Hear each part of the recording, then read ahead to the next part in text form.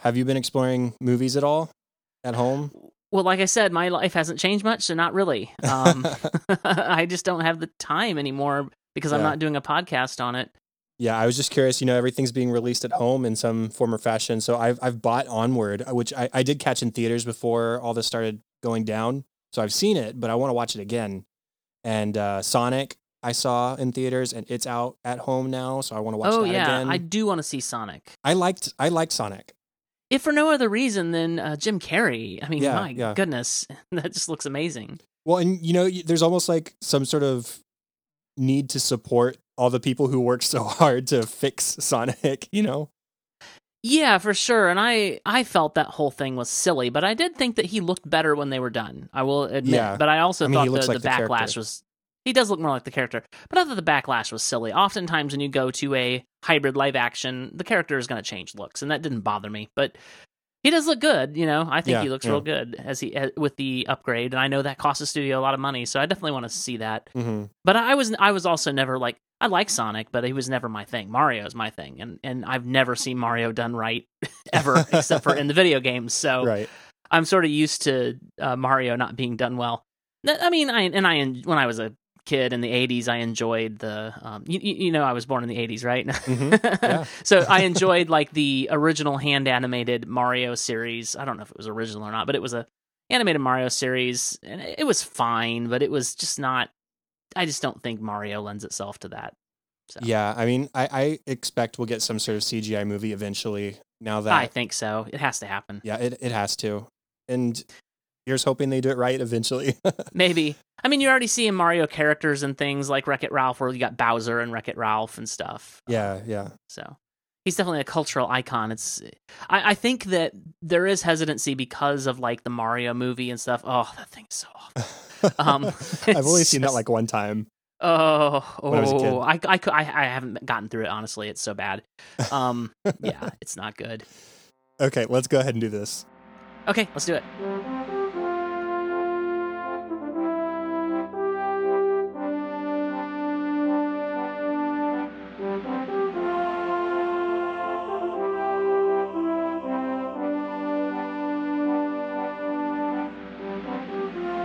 Okay, everybody, welcome to episode 89 of Cinescope. I'm sitting here with TJ Draper. TJ, this is the first time with me, with my professional soundboard. And so I was going to say something seems different. Yeah, this is different. It was funny because we did Movie Bite together for so long, and you always had the theme song play live, and it was nice to listen as we were getting ready and hyped up to go. Yeah, well, not always, but maybe by the time you had come along. Maybe so. Because that's when I at some point I was using my church's soundboard for a while, and then I bought one because I had to return the church's soundboard. So yeah. It's a lot of fun. Yeah, how are you doing? I'm doing well. As we were discussing before we played the intro music, I'm very busy, and I'm very fortunate in that way, even despite everything that's going on in the world. And so I'm actually, just like everybody else, I need a distraction because on top of worrying about the world and the things that are going on, I am also still very busy, and so I'm a little stressed out, and so watching some comfort movies that I have grown up with is really fun. Yeah, it was funny because you actually reached out to me, and you were like, are you ready to talk about Star Trek now? well, I never miss a chance to try to bring people into the culture of Star Trek. Yes. So we are going to be talking about Star Trek here in just a moment. I want to do one quick plug, and then I'll talk about it more later. Okay. I just launched a Patreon page for Cinescope. And very nice. There are various benefits available to people who are interested in supporting the podcast financially. I'll go over those maybe a little bit later. But for now, just know that the link will be in the show notes, and I'll talk about it at the end of the show. I don't want to take your time on it now because I want to get to talking about Star Trek. So let's go ahead and do this, TJ. Are you ready? I'm ready. Now, to remind me and our listeners and you and everybody else, I guess, you have watched with me Star Trek 2 and then Star Trek 4. We skipped 3, but we kind of put it in there and talked about it a little in our Star Trek 4 episode, and I think we're about to do the same thing. Yes, we are. Essentially. So it's funny, I was realizing earlier that I haven't still seen the motion picture, the first one. It's okay. So I'm going to have to go back and watch that eventually. I know that's not like super well loved. Well, watch the director's cut. I like it, but it's not the best that Star Trek has to offer, and the director's cut makes it a far better film.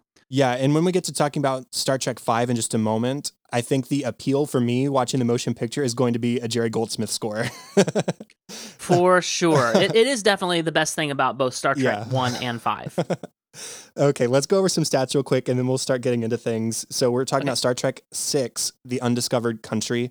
This is the last of the Star Trek films starring the full original cast from the original series. Mm-hmm. It released on December 6th of 1991 and was directed by Nicholas Meyer, who also directed and or wrote Star Trek II, The Wrath of Khan, Star Trek IV, The Voyage Home, and now Star Trek VI, The Undiscovered Country, and The Prince of Egypt. Yeah. The screenplay was written by Meyer and Denny Martin Flynn, based on a story by Leonard Nimoy, Lawrence Connor, and Mark Rosenthal. The music is by Cliff Idleman, and this made me roll my eyes when I was first reading it. But after watching the film and hearing the score, I'm not rolling my eyes so hard anymore. But it's a great is well score. known for the scores for the films Christopher Columbus, The Discovery, Free Willy 3, The Rescue, the Lizzie McGuire movie, The Sisterhood of the Traveling Pants, and He's Just Not Into You. He's Just Not That Into You, and Big Miracle. So I actually didn't know this, and I wish that I didn't. Yeah, my opinion of him only went up while watching the film, so that was good. Yeah. Good. And the cast we'll go over. There was William Shatner, Leonard Nimoy, DeForest Kelley, James Doohan, George Takei, Walter Koenig, Nichelle Nichols, Kim Cattrall, Christopher Plummer, David Warner, Iman, Brock Peters, and Renee Auberjonois, something like that. Auberjonois, yeah. Auberjonois. Cool, I was close. Yeah. Thank you. So let's talk about our past experience with Star Trek just a little bit, because we've already gone over it multiple times at this point, and then we'll talk about Star Trek V before we talk about Star Trek VI. So how about you start us off, TJ? Well, I kind of grew up with Star Trek: The Next Generation. I was born in '82, so I was 5 when Star Trek: The Next Generation started airing. It went straight to syndication, and that was a lot of fun. Like, I remember sitting and watching it with my dad or my siblings, and it would come on, on, I think it was Thursday night at 9 or Friday night at 9. Anyway, I would sit and watch it. And it would air. They would also, in syndication, was the original series, and I can't remember which one of those was first, but I would watch them back to back, one episode of the original series and a new episode of Star Trek: The Next Generation, and it was a lot of fun. And I remember being appropriately terrified, when the big planet-killing device was about to devour Kirk when he was in the USS Constellation, I want to say. Oh, I'm supposed to be a Trekkie, goodness. But and before the Enterprise was having trouble getting a lock on him and beaming him back, and I remember I was just shaking that's one of the vivid memories that I have of watching Star Trek. And really, I have bits and pieces of memories of the movies, but the movies have come more in my adulthood. And I realize now, of course, the original series movies, Star Treks 1 through 6, are some of the best that the original series has to offer. Well, not that there aren't good episodes in the original series, but the movies are definitely a step up when you get to Star Trek II, The Wrath of Khan, which is still the best Star Trek movie that's ever been made. So that's kind of my history with Star Trek. Yeah, we've gone over my Star Trek experience before as well, but a sort of quick rundown. My first exposure to the series was through the 2009 reboot and its subsequent sequels. I'm so sorry. Yeah, I really like those. Maybe we'll talk about those next, TJ. We'll see. They're fine, and especially the last one was really good. But they're barely Star Trek. Yeah, I joked with you recently when you approached me about talking more Star Trek. I said, "Oh yes, the best one, the 2009 film." Yeah. Anyways, I've seen a few episodes of the original series, and I've obviously been going through these original films with TJ on the podcast, and haven't seen Motion Picture yet. I'll go back and watch that. But I've liked what I've seen of the original series, and Star Trek is definitely one of those properties I want to explore more of. But I also recently looked up how many episodes are there in Star Trek so far? And the answer is almost 800. So I knew it was up there in the 7s. So yeah. It's nearly 800. So maybe someday we'll see. I will allow you to skip the animated series because honestly, I've not watched that either. But other than that, noted. Well, we have been talking about the even-numbered films more in depth than the other films on the podcast, and so we're skipping over Star Trek V as far as diving in deep. But we both watched it in preparation for this episode. So how about we talk just a little bit about our thoughts on that film?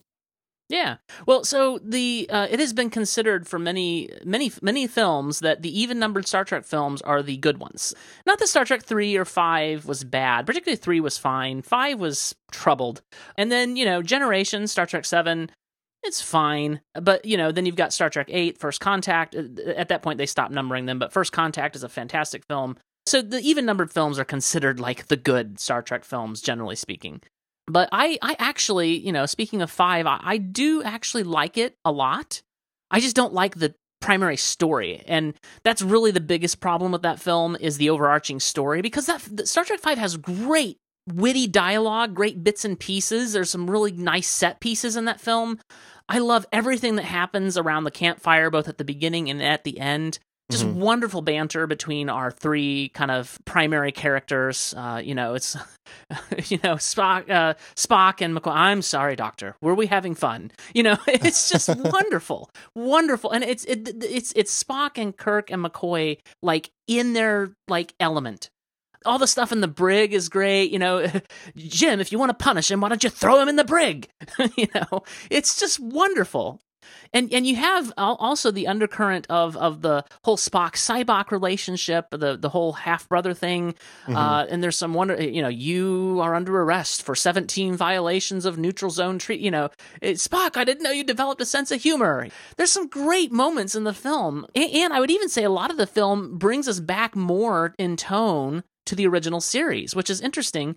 And then you have this terrible story that's overarching it, and it's hard to forgive. Are we really supposed to believe that the entire crew of the Enterprise, who's been with Captain Kirk for a long time, fell for the nonsense of a con man?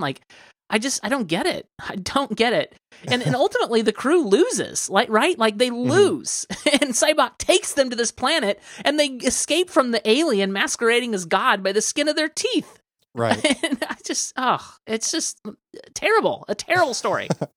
My experience, it was my first time watching. I honestly thought it was fine, but that's from the perspective of someone who still isn't very entrenched in the Star Trek fandom. And it isn't my biggest takeaway was it wasn't memorable, except for some bad special effects, I guess. Oh, yes. The visual effects. Did you read anything about what happened with the visual effects in this film? No, I didn't actually.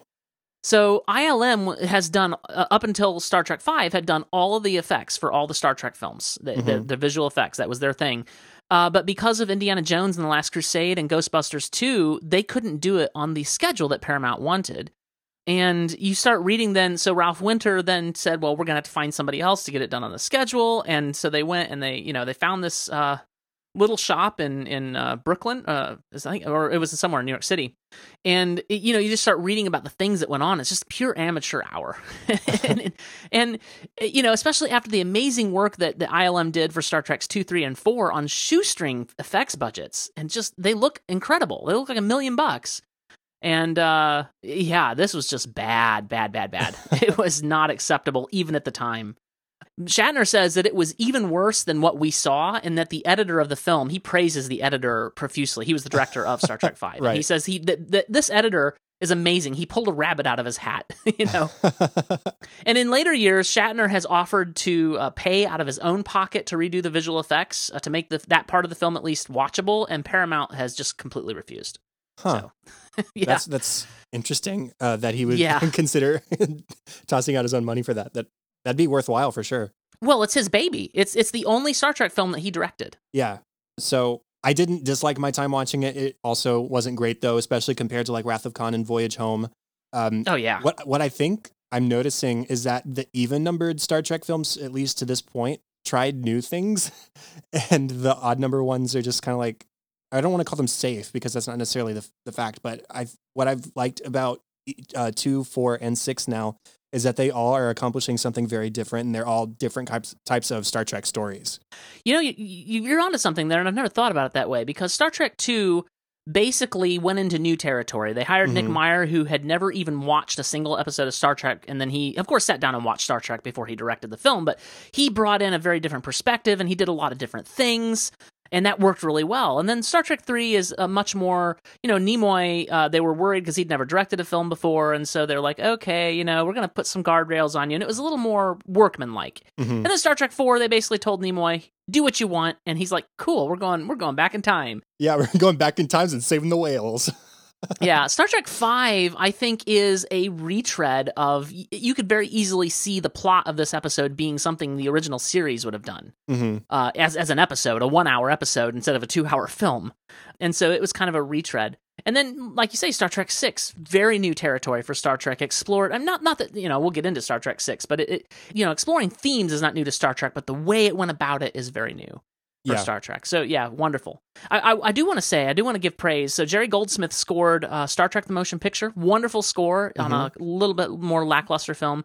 Who was brought in again to score this film, which again is a lackluster film, but an amazing score. Like, I listen to the score all the time, and he did some wonderful new things. He brought back some themes, but he also introduced some new themes and some new instruments, and just a wonderful score. Yeah, the score really stood out to me while I was watching, and so I'm looking forward to exploring that more as well. Yeah, and since you haven't seen the motion picture, the two big themes that he brought back, of course, was the main theme that opened the film, and then the Klingon theme, da, da, da, da, da, da, da, da. So that it's a wonderful theme, but he made it so much more lively here, because Star Trek: The Motion Picture was a more muted film, and this is a more lively film.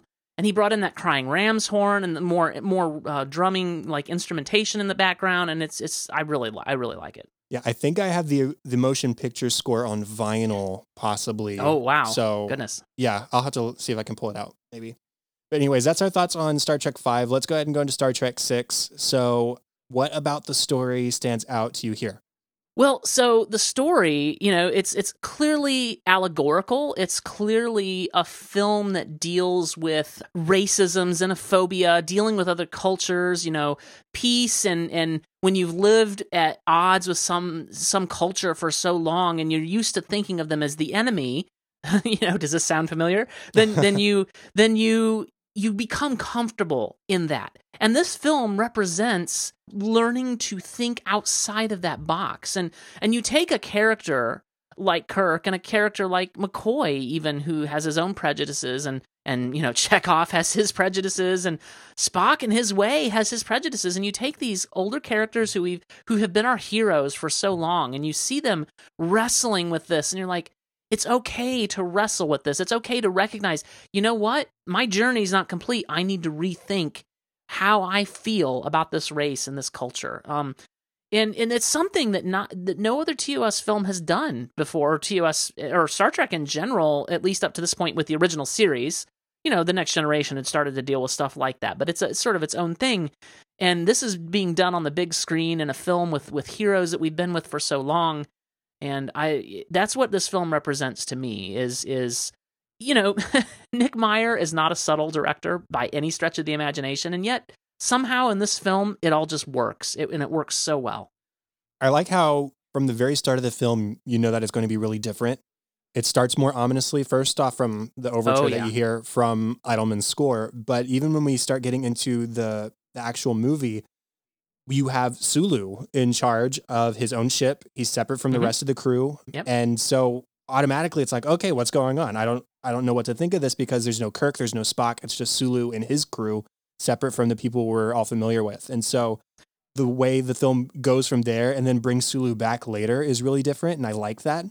You also understand the sort of gravity of the dispute between the Federation and the Klingons, even for somebody like me who doesn't have the history of their conflict in the series over the years. And so you really felt Kirk's hatred for the Klingons here and understood why it was so much for Spock to have volunteered Kirk to help with these negotiations. Well, and it's done in such a way that even though you are somewhat repulsed, when Kirk says, let them die, you're somewhat repulsed, but you're also like, well, these people, and you have to put yourself in Kirk's mindset to say this, but these people, I'm using quotes, they killed, a member of this race killed Kirk's son in Star Trek 3. And so he's had, how many years has it been since Star Trek 3? 10, 15 years or whatever it is in the universe to become bitter about this. And so you have that background where the Klingons have been the enemies of the Federation, but then it's become personal and it's become real to Kirk. And so it's done in a very sympathetic way, and in a way that kind of gets to you and makes you realize, oh, if Kirk as my hero, as the hero of our story, can come to where he comes by the end of the film, we can too. Absolutely. And then just the arch of the story here. We talked about how 2, 4, and 6 are all different kind of Star Trek films. We talked about how Wrath of Khan is almost like a submarine movie where the action is very slow paced and deliberate. And then you have 4, which was a time travel movie. So that's completely out of left field. And now here we have a mystery. And I love the mystery, even from like the moments where it was first getting started after the Klingons have left back to their ship from the dinner, and the first torpedo gets fired from the Enterprise, and what's happening? Who fired this torpedo? And you see the panic happening in Kirk's eyes because this is everything falling apart in front of him, and he's going to be held responsible. Yeah, he's going to be held responsible, and because of the way he's been acting, you can see it, he feels it, he knows that it's not beyond a reasonable conclusion that he might have somehow done this. Right, absolutely. So there's that aspect too. And then you see the mysterious figures showing up on the Klingon ship to assassinate the Chancellor. And so there's that setup right there. And then the whole rest of the film is like a detective story where they're following clues and discovering secrets. And I loved that. That was so cool. And the cinematography in this film is so great. You've got that scene where, it's during the trial, the show trial, and you cut from the trial to the bridge of the Enterprise, and it's kind of focused on Chekhov, but then they talk about the boots. Right, they appeared to be wearing magnetic boots, and then the rack focus shifts from Chekhov to Spock, and you kind of see him perk up, and he goes, "Gravity boots," and you can see the wheels turning as he's figuring out this mystery, like he's putting the pieces together. Did you have anything else to say about the story before we got to the characters? Yeah, I mean, I think that the story, it really obviously drives this film in such a way, like you get to the end and you see Kirk standing there with the new Chancellor, the former Chancellor's daughter, Azetbur, and he can barely look her in the eyes as he says, "Some people can be frightened of change. I was," and it's such a wonderful story that leads you to this wonderful conclusion for a send-off for this cast. It's so good. That's what I have to say about this story, is that it is the best possible way they could. It is my second favorite Star Trek film, and it is the best possible way they could have sent this crew off. Yeah, I have a lot of feelings about the ending that I'll get to later. But let's talk about Kirk. So we already talked about this a little bit. His resentment at having to fulfill this assignment is really clear. And he's struggling to overcome his biases and his anger towards Klingons, in contrast with his duties as a member of Starfleet and as a captain of a ship because of the death of his son. And then the death of the Chancellor in the midst of these negotiations, he has a small speech about this to Spock in the film. It reveals to himself just how far his anger reaches, because he'd never even considered for a moment that the Chancellor was genuine in his want for peace. No, it's that scene in Spock's quarters is so moving. Yes, and I was even reading on Wikipedia about how they intentionally made the Chancellor, the Klingon Chancellor, look more human. He was designed to look like Abe Lincoln because they wanted to humanize that character and make us feel that sort of sympathy for him, despite him being a Klingon and despite Kirk being so against these negotiations happening in the first place. Yeah, and that's really where we, just as a technical note, started seeing more variation in the Klingons, just like we see in humans. Not all Klingons have the exact same forehead ridges, right? And so you start seeing more variation, like some have more, some have less, and throughout the rest of Star Trek now, you see how the different Klingons from different provinces, from different sects look different. And I thought that was a wonderful touch as well, and definitely served the story. And I know Christopher Plummer, he was, he's a classically trained Shakespearean actor, which Nicholas Meyer loved and really played into, obviously. But he also was like, I want as little makeup as possible because I want my humanity to come out, and so that's kind of where that played in as well, and it did serve the story very well. It did. And then you have Kirk's choice to surrender rather than fight his way out after the assassination happened. And I just want to point out that that's the first time in this film that Kirk has actually done something heroic, which is different for Kirk, right? Because we're used to thinking of Kirk as always a hero. And up until this point, he was doing it grudgingly, and something changed in that moment when somebody fired on the Chancellor's ship, and he's like, we have to do whatever we can to be the heroes here, whether we want to or not. Yeah, I really admired that, and it surprised me at first, not because I didn't think Kirk was capable of something like that, but to see the depths to which he genuinely believes that something may have been his fault and the way he accepts that responsibility as captain and tries to avoid further bloodshed, whether it's of his crew or of the Klingon crew, it really spoke to the emotional turmoil he was going through at that moment. Yeah, and it speaks to the good qualities of a leader, despite the fact that he has flaws, which we have seen thus far in the film. Like, he has he still has those hero qualities and those qualities of a leader that have honestly inspired me, as you know, and a generation of people who grew up with Captain Kirk and then Picard later. Like, you see that here. It's still on display. It's still there, despite the bitterness that has grown in him. This quality that has always inspired us to be better and to be more like Kirk. That's still there. What else about Kirk? Well, you know, we've talked mostly just about Kirk himself, but there's also, you know, Kirk's relationship with Spock, where you see throughout the beginning of this film how the decisions Spock makes, which are good decisions and the right decisions, and yet he did it sort of in arrogance and over in his own corner and by himself, and he didn't consult with his captain, although technically Spock is a captain himself, but in terms of rank, but like, you know what I mean? He didn't consult with his friends, and he volunteered, like it was hubris, it really was, and he didn't consider the effect that he was having on Kirk. And so you see this sort of broken relationship of these two friends, you know, who one sacrificed himself for the other, and then the other sacrificed himself for him, and so they're these blood friends, and yet, you know, here in these moments in the beginning, the first half of the film, they're at odds. You know, you have that wonderfully tense scene where Kirk invites the Klingons over for dinner, and you know, you see the look on his face when he accepts, and he's like, "Well, we'll make arrangements to have you beamed aboard." And then he walks by Spock, and you know, he says, "I hope you're happy." You know, it's just this wonderful tension, wonderful in terms of the storytelling, tension between these two old friends, and Kirk has to work through that and how his prejudice leads him to be bitter even with his good friend. And then there's that speech we mentioned earlier where Spock is sort of sulking in his quarters, and he says, "Oh, I like it to be dark. Please don't turn the lights on."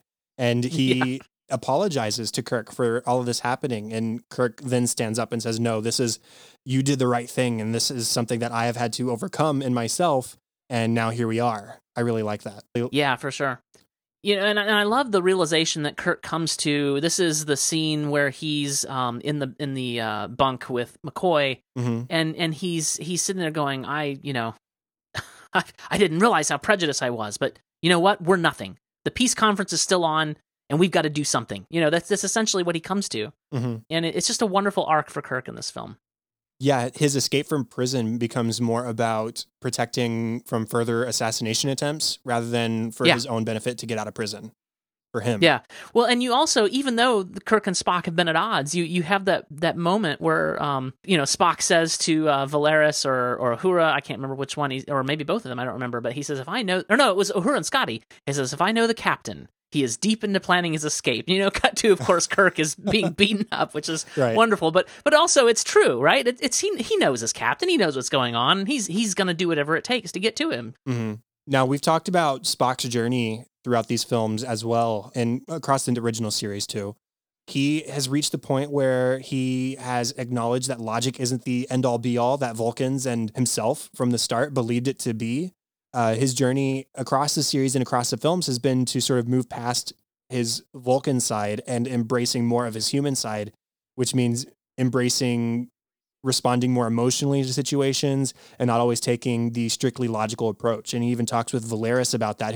Valeris is built up to sort of be his protege from the start and is going to take over from him when he moves on and retires. And he's talking to her, logic isn't necessarily the answer always. He's trying to pass on these very human principles to other Vulcans. And you see, so in Star Trek II, talking about the journey of Spock, you see that Spock is very comfortable with himself, but he's still very logical. He doesn't display emotion, but he's very comfortable with himself. He knows who he is, and he knows that he's good friends with Kirk and all these things. And then, of course, he passes on. And so that's the end of Spock's journey, or is it?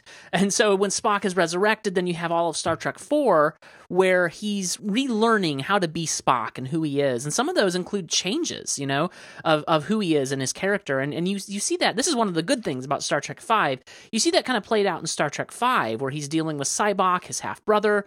And then by the end of the film, I think he's, and some of this is headcanon, but I feel like he's deeply affected when Kirk says to him at the end of that film, "I lost a brother once, but I was lucky I got him back." And then Spock, I think this informs who Spock is becoming now in Star Trek VI, where he's embracing more than he ever has, as you said, his human half, and learning that this pure logic is what, and this is something you have to draw from the movie. It's not explicitly stated, but pure logic is the reasoning that Valeris uses, right? And that's kind of almost explicitly stated when Spock is talking with Valeris in his quarters. So, is logic. You're talking about logic, but that's just the beginning. You got to move beyond that. And here she is operating on logic, and where that can lead is not always good. And Valeris, I don't necessarily have a lot to say about her, but Valeris and Chang, they represent this faction of people who are scared of change. And even though avoiding and eliminating conflict by going through these negotiations is a good thing, it eliminates the comfort, quote, comfort of things the way they've always been. Yeah, as Kirk said, he had grown used to hating them. And I think Valeris, in her way, was the same way. Like, she had grown used to, and in her mind, she's thinking, well, they conspired with us. How trustworthy can they be? We can't trust these people. Mm-hmm. And this film really uses to great effect our knowledge thus far of Vulcans and what they become later. And when we talk about Star Trek Enterprise and stuff, we don't know all that yet. And so it really becomes this weapon that Nicholas Meyer uses against us, because there's no way in the world, the first time you watch this film, that you think the traitor can be Valeris. And yet, when you get there, you're like, how did I not see this? Uh-huh. There was one specific moment, I'm trying to remember if I can pin it down, but there was one look that she gives to the camera where it's like, oh, it's her. Yeah. Before the actual reveal comes. And it's like a drop in your stomach, like, oh no, it's the Vulcan. It's the one that Spock has put his trust in. Yeah, and again, Nick Meyer did such a good job of making us love her. Like, there's this wonderful scene that happens the first time we're on the bridge of the Enterprise, and Kirk and McCoy walk in, and Spock walks in, and Valeris is captain on the bridge, and then Valeris, it is good to see you again, and then Spock says to Kirk very proudly, the lieutenant was the first Vulcan to graduate at the top of her class at the Academy. And he says, you must be very proud. And she's like, I don't believe so, sir. And McCoy's like, yep, she's a Vulcan.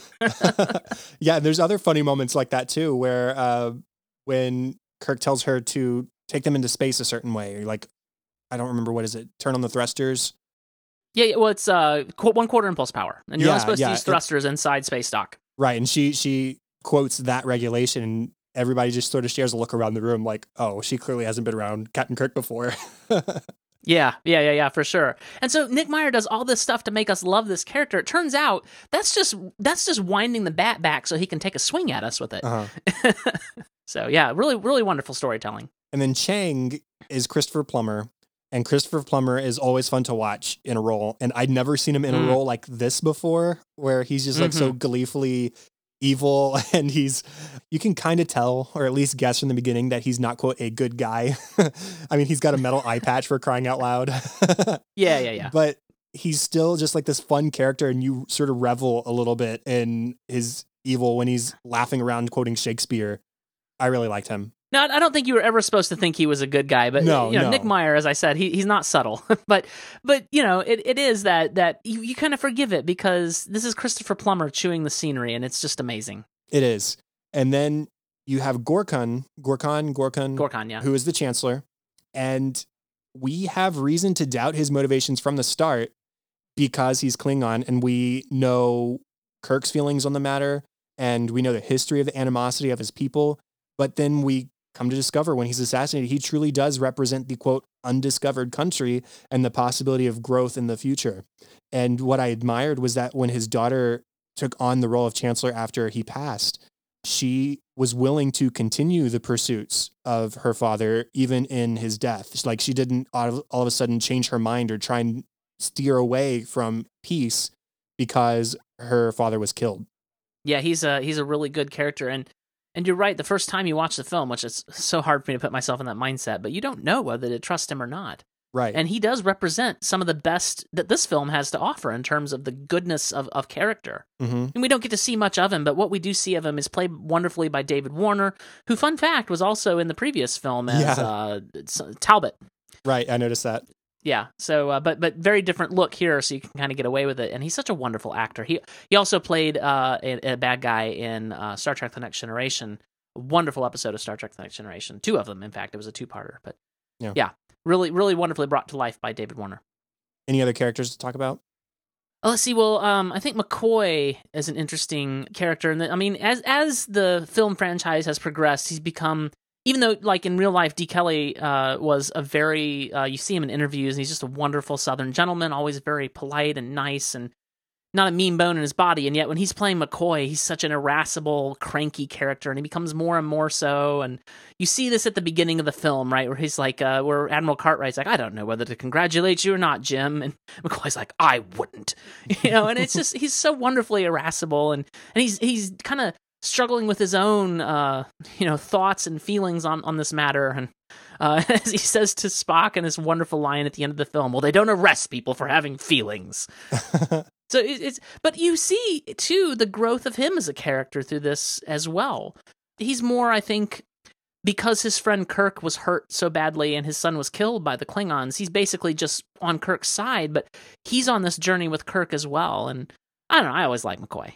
Yeah, I like McCoy as well. And the scene that stood out for me in this movie was the trial. Yeah, when he was being accused of being negligent and not fit to save the Chancellor, even though he was putting in, at least to our eyes, he was putting in so much effort into saving him. They raised so much doubt by saying, well, we had a lot to drink that night. What capability did you have to save this man when you were so far gone? Or, you're getting old, your hands were shaky. Are they always shaky? And so they were planting so much doubt for the judge, but also for Bones himself. And you can definitely see he's unnerved. At the beginning of the trial, he's basically, he knows it's a show trial and he's playing along, right? And But then when Chang is telling him, may I ask, do your hands shake? And you can see just how unnerved he is, that not just unnerved, it's more like it's an assault upon his dignity that he wasn't doing everything he could to save a patient. And right. And it's just, it's a wonderful performance, as always, by DeForest Kelley as Bones. If that's all we have to say about characters, let's talk about the music a little bit. Sure. I wanted to start off, I have clips on my soundboard, like I'm trying to do more often. The very first thing to stand out for me, as it probably should for most people, is the opening credits music. What's different about it, though, is it's not what you would expect from a typical Star Trek opening. It's not the fanfare. It's not music that you're familiar with. It's percussive. It builds, and it's dark and it's ominous. So here's a little bit of that.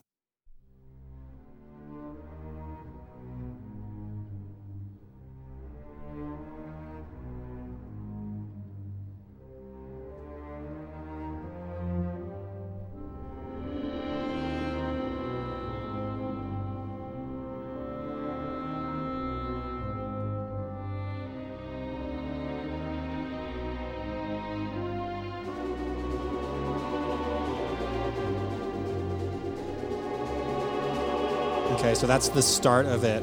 That's the track called the Overture in the score that I have here in iTunes. Right. And Star Trek for me, especially looking at the Kelvin verse, just because that's where a lot of my initial experience comes from, Star Trek has always been like this optimistic view of the future. And I picture the happy kind of sounds, that opening fanfare from the original series, bum, ba, bum, bum, bum, ba, ba, bum. Yes. That's not this at all. It's dark, it's foreboding. You know that something's about to go down. And that fanfare, to be fair to Cliff Eidelman, it does make its way into the score at different points. It does, right? Especially when the Enterprise is doing something glorious, or at the end of the film when it's clearly the last scene, and Kirk is quoting Peter Pan. Like, you get that in there, but it definitely has this much darker feel. It's more in keeping with the tone that Nicholas Meyer set for this film. And the Overture is one of my favorite tracks on the soundtrack. I don't know what else you have on that soundboard, but one of the great tracks it's very kind of quiet and moody, but it's called Surrender for Peace. And it's the scene, and I know the soundtrack so well that I can kind of visualize and hear the dialogue as it's playing, but like, it's the part where Kirk surrenders, right? We surrender. And then it kind of plays out as he then boards the ship and is walking through the corridors. And it's a wonderful, moody, low-key, quiet kind of piece that is just ominous and building, and something bad is going down. I really liked that moment. I also liked parts of Escape from Rurapente. Yes. There's some really, really beautiful stuff in that one. I've got a track from that as well.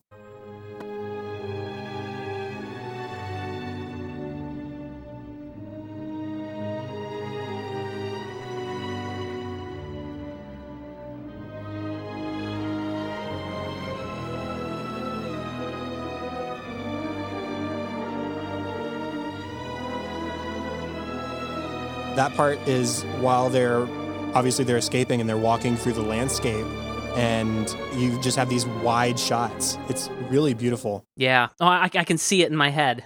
Yeah, and it's a little something about those scenes. So they weren't sure they were going to get those scenes. This is second unit stuff in Alaska, and it really adds to, because they have these huge sweeping helicopter scenes, it really adds to the big feel of the film. They weren't sure they were going to get them because it was so cold, they're having trouble with the film, and the cameras like locking up and destroying the film reels and all this stuff. So we're lucky that's in the movie, and the movie is much better for it too.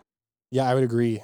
Now, mentioning the original Star Trek fanfare that was composed, who composed it for the original series? I'm trying to remember. Alexander Courage. Okay, gotcha. So we have moments of that theme that stand out to me as well. The first time that happens is as they're first departing on the adventure for this negotiation. I have a little snippet of that as well. Mm-hmm.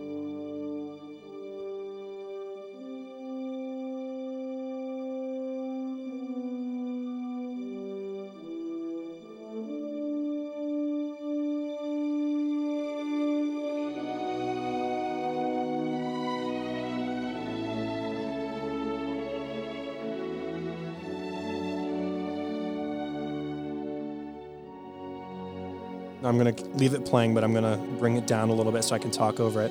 Something I think that Idleman did really well, that I think that Giacchino also did really well, I don't know if you agree with me here, is taking that original material from the original series and then combining it with his own new stuff. And so you have this really beautiful lyrical theme here that Idleman has composed, interspersed with bits of the original theme. And I love when composers do that. Giacchino, I think, does that to great effect in the 2009 film as well. I think all the scores for Star Trek do that to some extent. I think Goldsmith was a master at it. James Horner did it a few times, and it was really well done.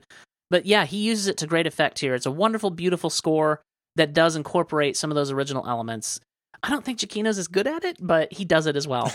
And yeah, it's really well done, especially in that scene that you're talking about where the Enterprise is going too fast out of space dock because Kirk gave the order to use impulse power when you're supposed to use thrusters. And it's a wonderful bit of scoring there. And I have one more clip, which is similar, and it comes at the end of the film. And I really wanted to highlight this moment because it was really impressive to me how it made me feel such nostalgia for characters that I don't have a lot of history with. You know, they're standing at the bridge of the Enterprise together one last time. You know, it's the last time. There's echoes of the main theme and fanfare from the original series as Shatner is giving that final voiceover. And then there's music that plays as the signatures from the original cast members appear before the official credits. It's just a really special moment that made me like teary-eyed. And it didn't make sense for me to get teary-eyed. I haven't been watching Star Trek since I was a kid. It made me emotional despite my lack of history with the characters. And so it was a really great highlight of how music can be used to enhance a mood and enhance a feeling. It can, but I think there's also something, even if you haven't spent a lot of time with these characters and knowing kind of this is the last time. And it really was. It was the last time they stood on that bridge together. It was. And it's a shame that Sulu wasn't there too. I mean, they had that really nice goodbye with Sulu, but it just would have liked, to have him there in the picture with everybody else. Yeah, for sure. I'll go ahead and play that moment. And then if you have anything else, it'll be your turn.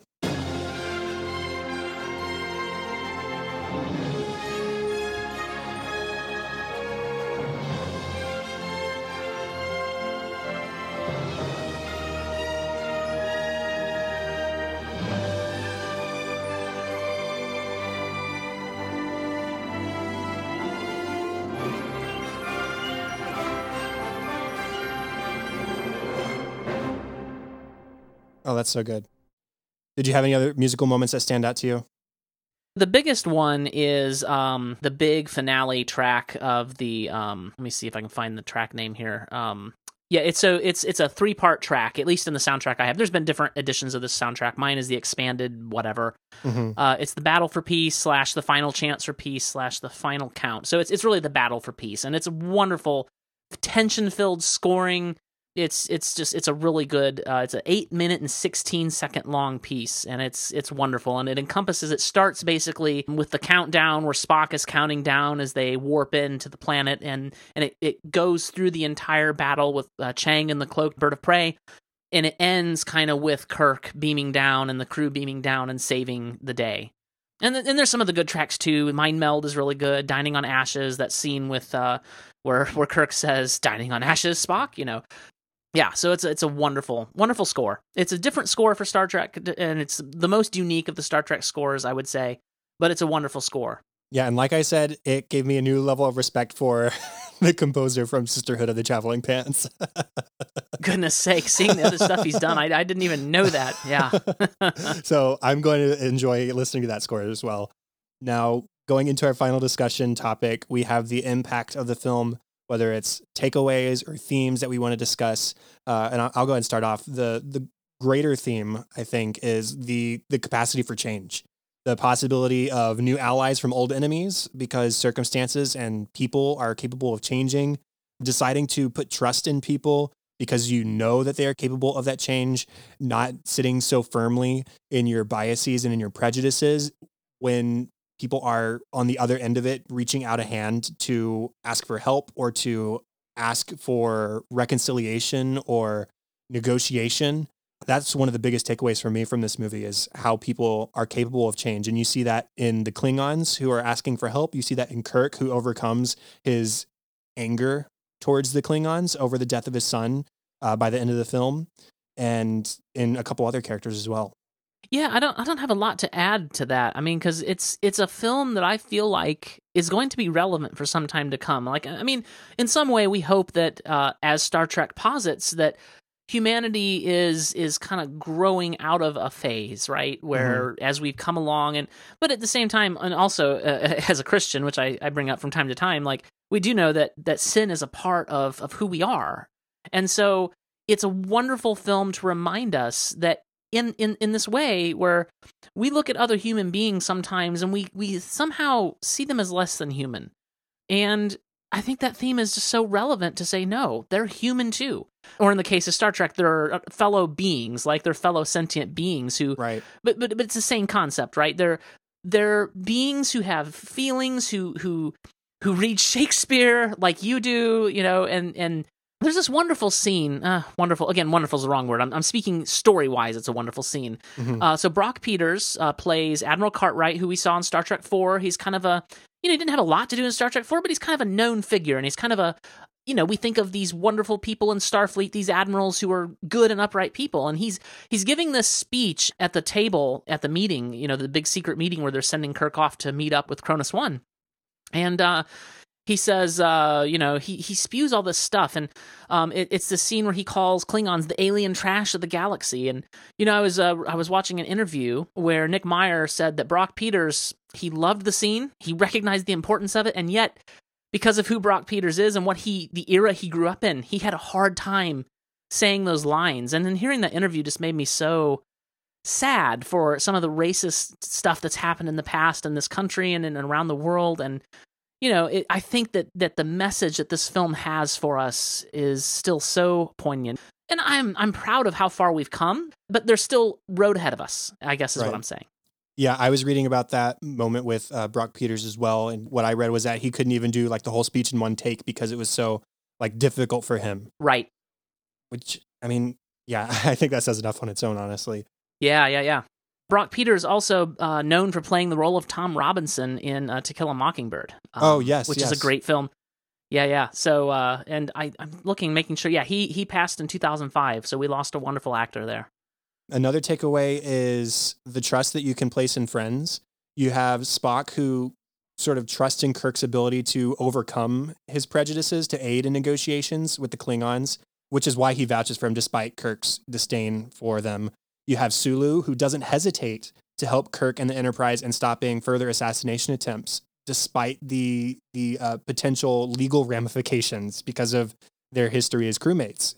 Like, even though Kirk and Spock and crew are in trouble because of what went down at the negotiations with the Chancellor, he says, to hell with that. I'm going to aid these guys. I'm going to help these guys out and help them figure things out. Yeah. You have hearing problems, mister. That Yeah. was good. Absolutely. I really, I agree with that. All that. And then the way you see them all standing together at the end of the film, these are people who've gone on a journey together. And that sort of leads me into sort of my last point, which is just the metaphor of the title as it applies to the cast of the film. They'd been filming Star Trek together at this point for like 25 years, right? 67 is when the first, the original series premiered. And this is 91. They were getting old. Yeah. They'd been doing this together for a long time, and it was largely time for them to move on. For some to retirement. DeForest Kelley was 71 years old at the time. Yeah. Others were moving on to just a new part of their career, sans Star Trek. Who knew what life outside of Star Trek would bring them? But that's okay. It's the undiscovered country. It's the future. And it's the next step in life for them. And I really liked how that summed everything up together.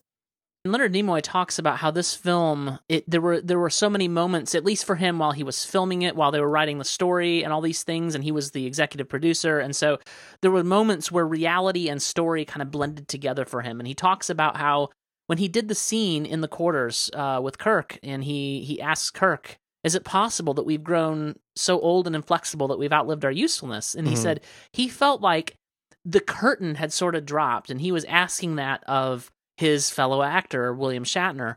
And it was like a blending of Spock and Leonard Nimoy. And it's fun to read about that sort of thing. Did you have any other impact moments or maybe like favorite scenes or anything like that stand out that we haven't talked about already?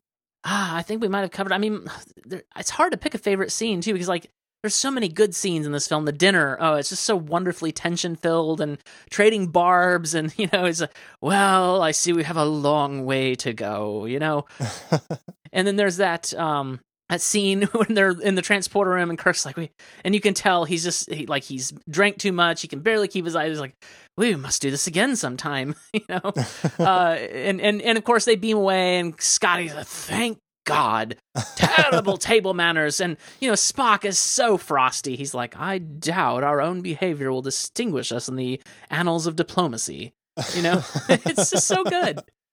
I just have a final thought or so on the experience. I've really appreciated the journey through the films as further exposure to Star Trek. And again, it's a universe I want to explore. I just have to find the time to watch 800 episodes of TV. Which, I mean, I guess if I watch like 2 a day for a year, that'd get me almost all the way through. Oh, you can take it slower than that. Like, it's all going to be there. It's all online. It's fine. Just take your time. And I can even point out to you episodes that you can avoid if you want, because with that many episodes, there's some bad ones, and there are some doozies. Yeah, I've seen some abridged watching guides for like Next Generation for people who are preparing to watch that show in preparing for Picard. Yeah, basically with the Next Generation, you can skip almost all of seasons 1 and 2, except for 1 or 2 episodes that are very good, especially there's an episode with Data where Data's humanity is on trial. I wish I could remember the name of it because it's a really good episode. Measure of a Man. There we go. The Measure of a Man. It's a fantastic. It's like one of the few good episodes in the first 2 seasons of Next Gen. I don't know how that show survived with the first 2 seasons it had. Anyway. Well, if that's all we have to say, that's the end of the 89th episode of Cinescope. Thanks for joining me, TJ. It was wonderful to talk to you about this film. I wasn't even sure, as I was taking my notes, I'm like, I'm so familiar with this film, I don't even know how to talk about it. Yeah, I've had that feeling before. Well. Yeah, like Back to the Future is one of those. I sat down to write my first review of Back to the Future once, and I was like, oh, what do I say? It's my favorite movie. It's really good. Go watch it. Yeah, it's a weird position to be in. And I felt that way with Star Trek 2, if I remember right as well. So it's difficult because you're like, I feel like we've already talked about all this, but I know a lot of people are tuning in to hear what I have to think about this. So How do you talk about it? Yeah. Well, let's go ahead and go over some contact information. Facebook.com/Cinescope Podcast or @Cinescope Pod on Twitter. Please go over to Apple Podcast, rate and review, and subscribe so you're notified of new episodes as they come out. If you have longer form feedback or ideas, you can email thecinescopepodcast@gmail.com. And as I teased earlier, I just launched a Patreon page for the podcast. If you're not aware of what Patreon is, I don't know how, but what Patreon is a subscription service, basically, where you can choose to support the podcast and me for a certain amount of money every month. $1, $3, $5, or $10 are, I think, the tiers I have set up. And there are various bonuses that you get from those tiers. There's just a simple thank you, and there's logo stickers, there's bonus episodes. Like we had some extended conversation before we started talking about Star Trek today, and we'll probably talk even a little bit more after we're finished talking about Star Trek today. And that will be condensed into a bonus episode for people who want to hear more stuff. I'm just going to try and make it as valuable for you and your time as I can. So head over to Patreon. The link is in the podcast show notes, or you can go to patreon.com/cinescopepod. And that's all I got to say about plugs. TJ, how about you? Where can people find you online? Well, first of all, I recommend helping Chad out with Patreon, because I can tell you, having done hundreds of episodes and, podcasts, and having to kind of lay it aside because it wasn't making me money, it takes a lot of work and effort to do a podcast. It does. So go support Chad. Thank you, TJ. I don't really have much to plug. I guess you can follow me on Twitter. I'm TJ Draper Pro there. You'll get an earful of all kinds of whatever's on my mind. Really, it's kind of a stream of consciousness. Like right now, I have a new iPad, and it's both good and bad. Apple is frustrating sometimes, and I'm complaining about that a lot right now. Why have they not gotten third-party keyboards working yet? After what, 6-7 years they've had third-party keyboards? I don't understand. Anyway, that's me on Twitter. That's moviebite.com. Except it's not up right now. You and I were talking about that earlier. I need to get that back up. Yeah. I am talking about launching a new podcast, but it's still very early days. But if that goes up, that'll be on nightowl.fm. And so I couldn't even remember the name of my own site. Yikes. So nightowl.fm. My friend Joe actually has a podcast that he's been doing weekly that he's putting up there with his friend. It's about genetics. So yeah, if you're interested in that sort of thing, and it's from a Christian perspective, so check that out if you're interested in that sort of thing. My show, just to give you a preview, if it materializes, we're still again early talks, but we're talking about just reviewing film scores. So it'll be hopefully within the next month if we do it. Okay. That sounds like fun. Everybody go check out TJ's work. The best place to find me is at Chadadada on Twitter. That is ChadAdada. Facebook.com/Chad.Hopkins is also a place where you can find things from me sometimes. And then there's my other podcast, which is wrapped up, but you can still listen to all of it. It is called An American Workplace, and we talked about every episode of The Office. So that was a lot of fun. Show notes and contact information, including the link to that Patreon page, can be found at thecinescopepodcast.com. And that is all. Thank you, TJ. It was nice to sort of close out this Star Trek journey, although there's still lots more we could talk about. We've closed out the original series. That's right. We have. It was a lot of fun. It was. Thank you. Talk to you next time. Have fun, everybody, and celebrate movies. Bye.